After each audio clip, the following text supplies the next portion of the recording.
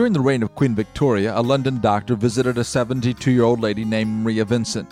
Her husband had abandoned her some years earlier. She was poor and lived in humble surroundings. Furthermore, she lacked warm clothes and sufficient heat for her house. The doctor wondered how Maria's friends could let her live like this. Maria commented that she had no friends. Later in the conversation, however, she did mention that she had one friend, but that friend had probably forgotten her. The doctor pressed her for the name. It was Queen Victoria.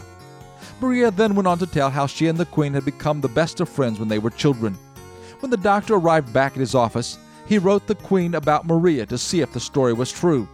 The Queen responded with loving concern for Maria and included enough money to care for her for the rest of her life. Maria's friend had not forgotten. There are people who feel like Maria. They feel there is no one who cares. Unloved, forgotten, and destitute are how they characterize their life. But God is not forgotten.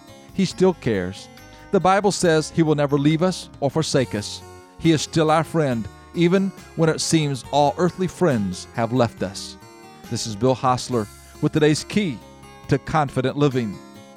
Scripts for these programs are sold in book form by calling toll-free 1-888-333-KEYS.